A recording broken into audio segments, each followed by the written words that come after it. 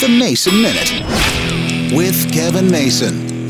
Growing up, I spent a lot of time watching high school football. With my dad doing a lot of high school football play-by-play, I was with him all the time. As I got older, not so much. Didn't really have a need. But now I've got two nephews playing high school football, so while I don't get to go see them play very often because they're in Indiana, I do try to keep track of them on the internet. When I was growing up, small towns all did the high school broadcasts on the radio. Now, there are still some high school broadcasts on small town radio stations, but not in the town they're in. In fact, none of the games are broadcast on the radio that I know of, so in order to keep track of their scores, I have to follow along in some way on the internet. But I've often wondered why they don't do a better job of taking somebody's iPhone and sticking a camera out there and following along at the game. Last night, they were playing a rival school across town, and supposedly there was a feed that was going to allow us to watch the game. It lasted for 12 minutes and then stopped for some reason, so we weren't able to watch the game. We had to follow along online. I would think with the technology today, we could spend more time keeping people connected. I know they don't care about that stuff anymore, but it kind of bums me out.